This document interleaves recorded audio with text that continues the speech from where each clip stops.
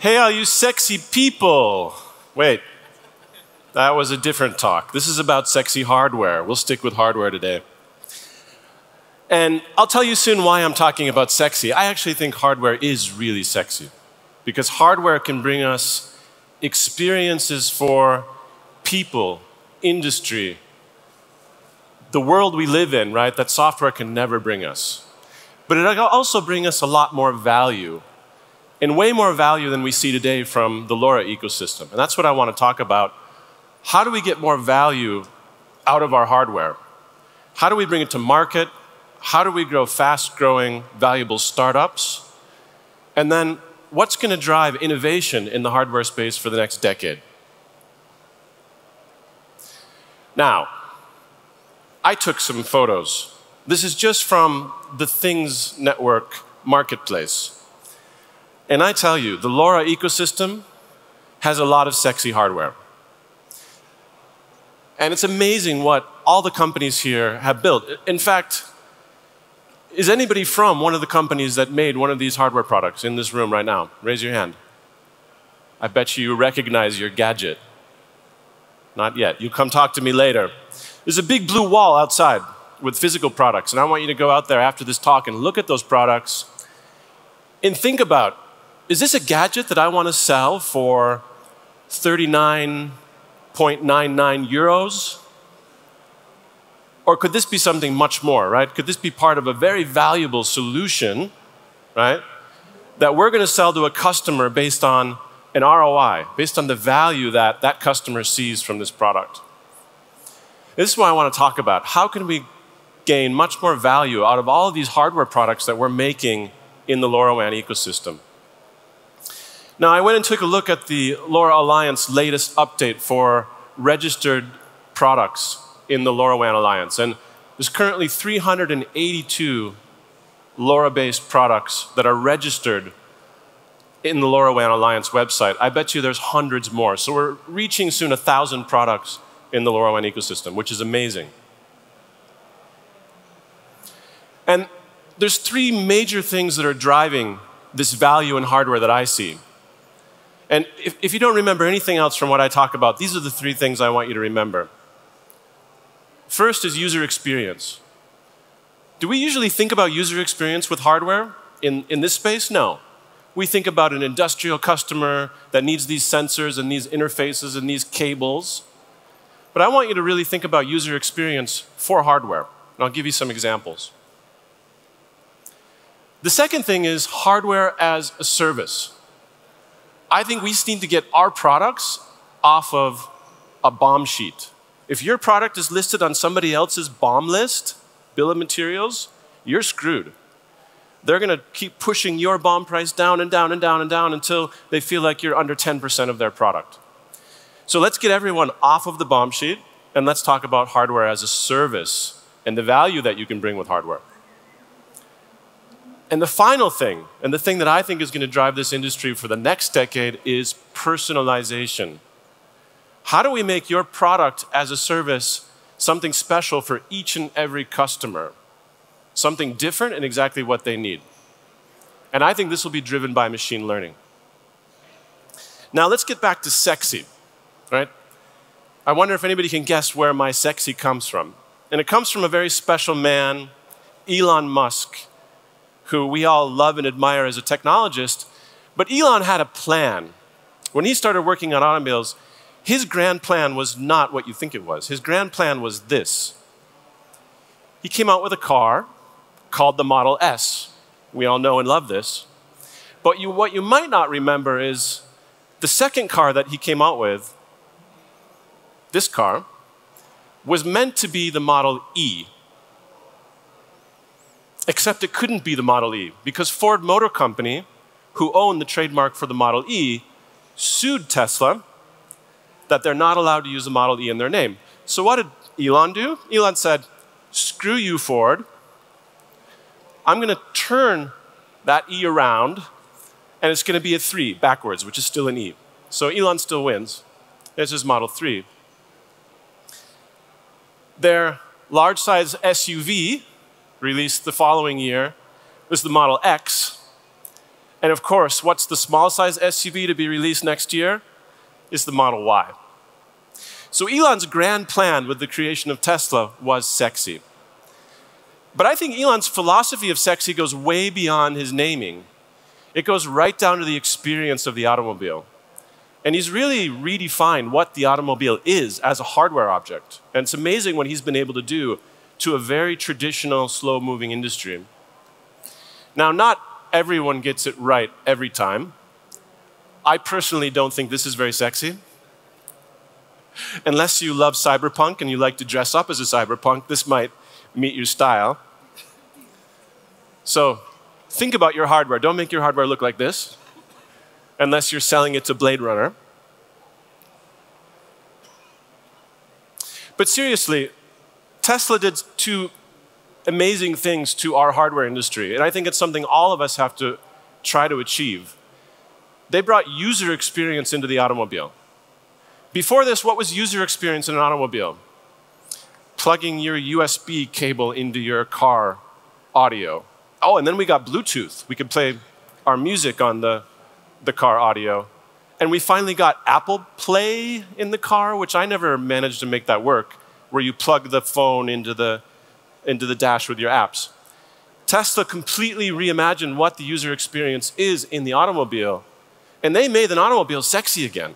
This is why people buy Teslas, not because they're electric cars. It gives them the experience that they think a car should be. But there's something else that Tesla did that you don't see, but I think is equally as important. Tesla turned the automobile into a service. And I have a real concrete example. Back in 2015, Wired magazine released an article about a very special car hack. It turns out the Uconnect service that Jeep uses to connect their vehicles over cellular had a security vulnerability. If you knew the IP address of that car, you could remotely hack into the systems for engine control, steering, media. You could do anything you wanted to that car. Turn on the wipers, hit the brakes, all remotely. When that article hit Black Hat, Jeep had to recall 1.4 million automobiles and manually insert a USB stick into each of those automobiles to put a firmware update into that car to fix the bug. About a month later, it turns out that Tesla had the same vulnerability in Tesla's Model S. It wasn't wireless, it was physical, but a similar vulnerability. 1 week later, Tesla released a simple software patch as an over-the-air firmware update to every single Model S. The user simply had to say, yes, accept, and the problem was solved. Jeep got a horrible review in every part of the media. It was a PR disaster.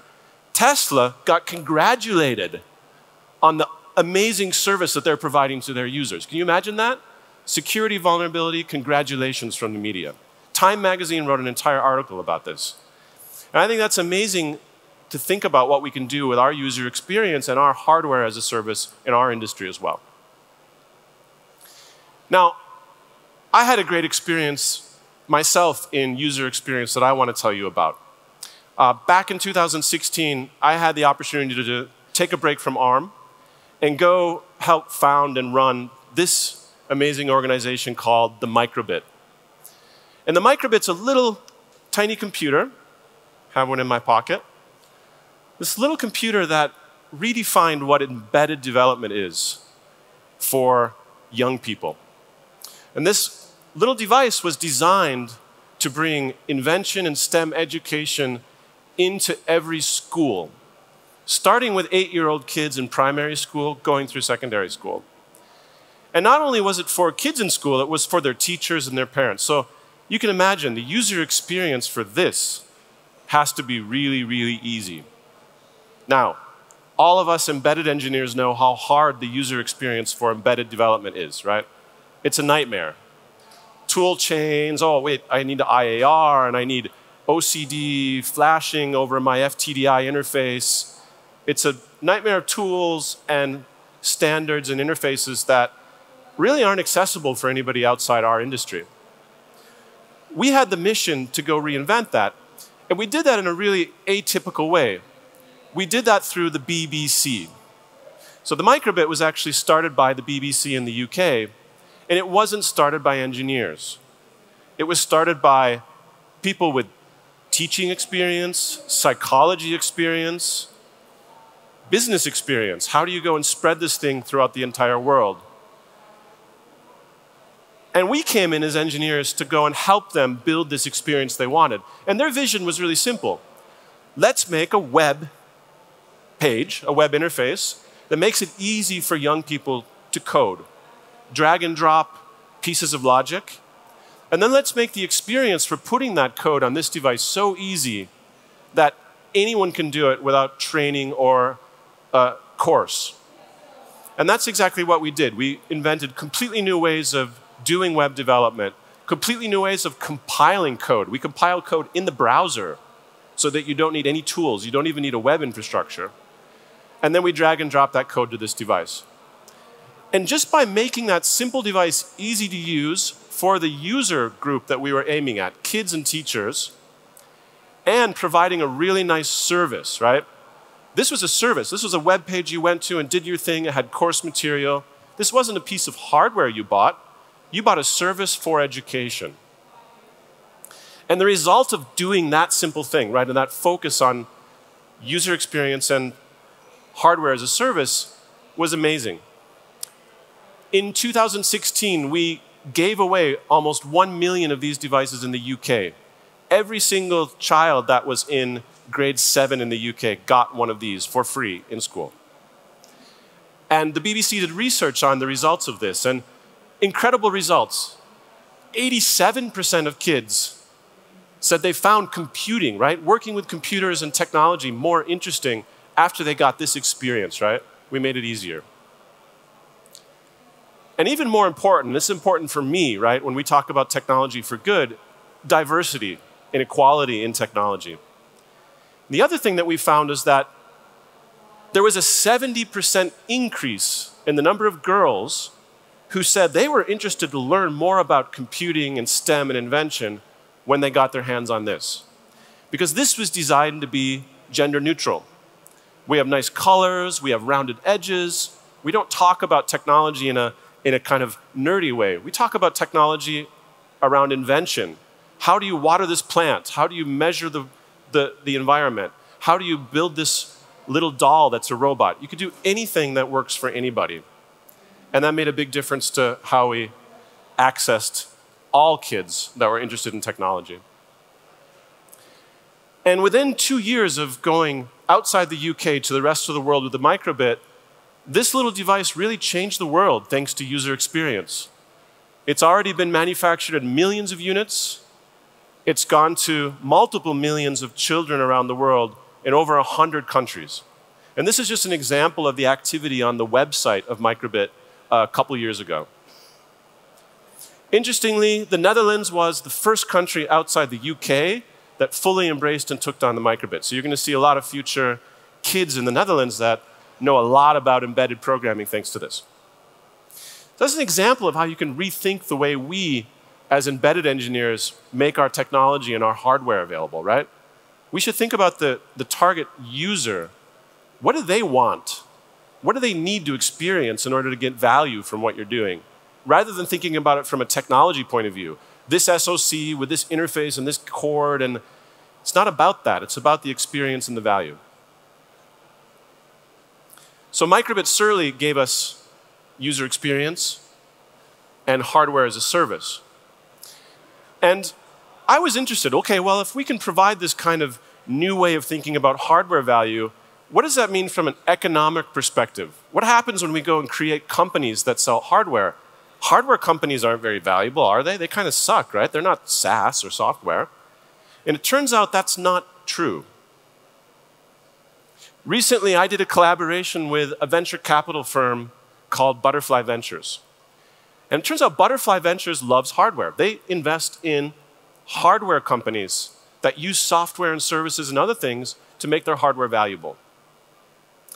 And they had a really interesting take on hardware. They said, well, yeah, it's nice, people, screens, mobile phones, software. That's how people-centric, right? But people aren't really increasing at any kind of rate any longer. And in fact, population will eventually even out. And that's a good thing. But what's really interesting is the acceleration of hardware deployments in the world is dwarfing people. Already this year, we're at 31 billion devices connected in the world. That's 4 times the number of people. So another famous VC had a saying that software is eating the world. But maybe what he left out is that hardware is eating the software. In fact, in the future, you may need hardware to get access to the world at all. And that's what we're doing with sensing and LoRaWAN. We're getting communication and sensing capabilities everywhere around the world. And I think that'll make a big difference. So hardware is eating the software that's eating the world. Remember that? And we're also finding that hardware startups are becoming more and more valuable. In fact, much more valuable than people thought. The best hardware startups out there are even beating software on a very important KPI, and that's customer acquisition.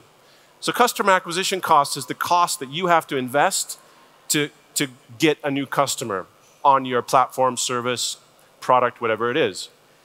It turns out that hardware startups are investing less than half the cost per customer in acquisition. And that might explain that when you look at the statistics, when startups go from Series A to Series B, VC rounds, hardware startups are more than doubling their valuation when you compare that to software startups, pure software startups. So there's a real difference that we see in valuations of hardware startups.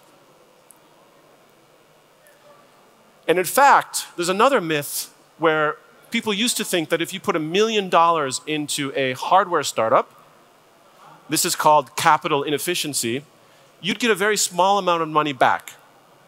And if you put $1 million into a software startup, you'd get a very large amount of money. It turns out that's not true at all. If you go and look at the statistics again, for every single category of multiplier, so this axis below is, if you put $1 million in, you got $2 million out. And on the right, if you put $1 million in, you got more than $20 million out. It turns out for every single category, hardware is at least as good or better than software. And in fact, for unicorns that had huge returns, 20x plus, there is a major difference in the number of hardware startups that achieved that. So hardware startups are valuable, and they're competitive in high growth, high value business. But these are the startups that had their user experience nailed down, and they were selling hardware as a service. So there's some special things that they did to be this successful. Now, the final thing I want to talk about is personalization. And this is something I'm not going to shut up about for the next 10 years. I'm going to keep talking about this because I think it's so important for our field. Those of us that deal with hardware devices out there in the field. I think this gives us the opportunity to do things that the cloud and software alone will never enable us to do. And the way I think about personalization is this. Up till now, we've shipped a piece of hardware with a firmware version, right? And when that firmware version goes out there, we put that firmware on every single device of that version type that we ship out to our customers. And it does the same thing for every customer. If you want to change that, you have to do some manual configuration. But that's not how the modern world works. Think about Twitter, for example. When you're on your Twitter feed and you're looking at the latest posts, those posts are automatically adapted to who you're following, what keywords you're looking up, maybe even other information on how you behave, what you look at, what you click on. And so Twitter is personalizing that feed exactly for you. Why can't we do the same with hardware? Why can't we train a piece of hardware in a user's facility, on the user's data, on the user's behavior, to do exactly what they want to do? And I think the technological pieces are starting to come together to enable us to do that. And that's all driven by machine learning on these devices in the future. But before I go into machine learning, I want to go step back in time a little bit. I think it's important for us to understand in the embedded space where we came from to understand where we're going. And this is something that I call the 3 waves of embedded compute technology. Now, I got started in this industry back in 1998. My first project was connecting a wireless weather station to the internet using an embedded module running IPv6. We were studying IPv6 back in those days. And it turns out these embedded devices were very, very rudimentary. From the 1980s all the way through the 1990s, we basically ran machine code directly on an embedded microcontroller. We cared about safety. We cared about efficiency. And we had very simple software stacks on that hardware. Maybe an application with some drivers. Maybe not even that. Maybe the application was just bare metal. Drive the hardware interfaces directly from your application. This is how we all started, and surprisingly, a lot of embedded engineers still code like this. Connectivity, though, changed the game. So when we started working on wireless connectivity back in the mid-2000s, and of course these days, this is LoRaWAN. LoRaWAN's winning in this space. That wireless connectivity totally changed the way we thought about embedded hardware. We started to think about interpreted code, connected stacks, security, right? There's so many new things that you have to deal with when you build an embedded piece of hardware with connectivity that it revolutionized the stack. We started to have operating systems, plug-and-play modules to support these things, libraries, and even high-level scripting languages like JavaScript and Python. It's another thing that the microbit did. The microbit runs JavaScript and Python natively, out of the box, for kids in school. That's something we're going to see come into the embedded space more and more over the next years. So this changed embedded. It changed the entire software stack. In fact, it changed the hardware SoCs that silicon vendors are bringing to market based on our requirements. And this will continue, but there's a new wave here, and it's starting right now. And the third wave of embedded compute is all about machine learning. And what I mean by machine learning is not training machine learning algorithms on these small pieces of hardware. That's not going to happen. That's something we do in the cloud one time. What I mean is that the compute technology, right, the amount of math that we can churn out of these Cortex M4 and above MCUs is amazing. And it enables us to train and deploy machine learning algorithms right on the device. And when we do that, machine learning becomes just another software module on our hardware device. It's not black magic. It's not going to replace the rest of the software stack in what we do, but it gives us a very, very interesting way to solve sensor, predictive maintenance, classification, audio, image problems, right on the sensors, right on the embedded device at low power. And it is a perfect match for LoRaWAN. And that's why we're here talking about machine learning at the Things conference, is that LoRaWAN is an amazing match for when we can do all the processing on the device and just give the answer back to the network. So the 2020s will be all about machine learning on embedded. And I think this is going to fundamentally change most of what we do.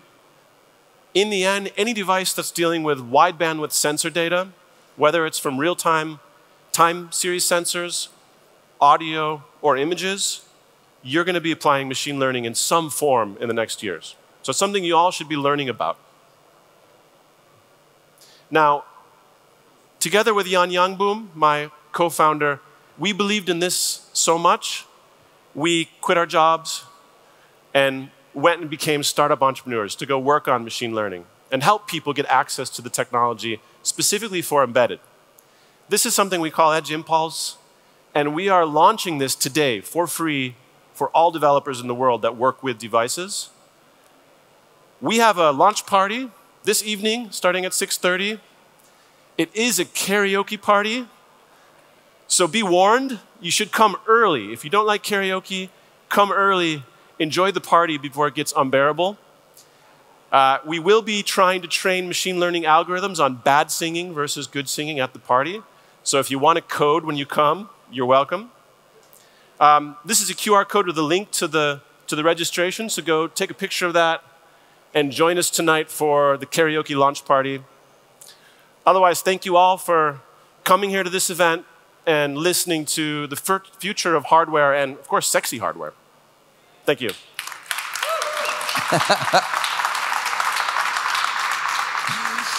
Well, thank you very much, Zach Shelby. Well, we still have ample time for some questions for Zach, if you have. We already have a question here at the front. I'll come to you. Yes. Hello. Hi, Jack. I'm Sritam. First of all, congratulations on the new revolution to the ML on the hardware. So my question is, the inference takes place in the microcontrollers for M0 and up, but do you also plan for training it over there or training it in the cloud to get the model? Yeah, so what we've seen is that the cloud is a wonderful place to organize the large amounts of data and the complex algorithm when you're in development phase. So we see development of these algorithms happening completely in the cloud. We're even moved off of PCs because the problem is the tool chains and the tool sets that you use, they're moving so fast that it's a nightmare to keep these up to date on a PC. So we've just moved completely to the cloud for the development and testing of algorithms. Just like DevOps, right? It's just like a CI/CD DevOps process. And what happens is when you generate the math for an algorithm, that's what we go push over a firmware update to a device, and that runs then completely independent of the internet. You don't need to communicate after that, apart from what your answer is that you want to push over LoRaWAN. Oh, hold on. I'm sorry. So if you get a new model trained because of some new data, you just push that small delta part. That's right. And, okay. Differential firmware update, for example, would work great. Yep. Thank you. Yeah. Anyone else for Zach? Question, remarks, theories, jokes, karaoke, anything is welcome. No. Last chance. 3, 2, 1. Okay, thank you very much, Zach Shelby. Thank you.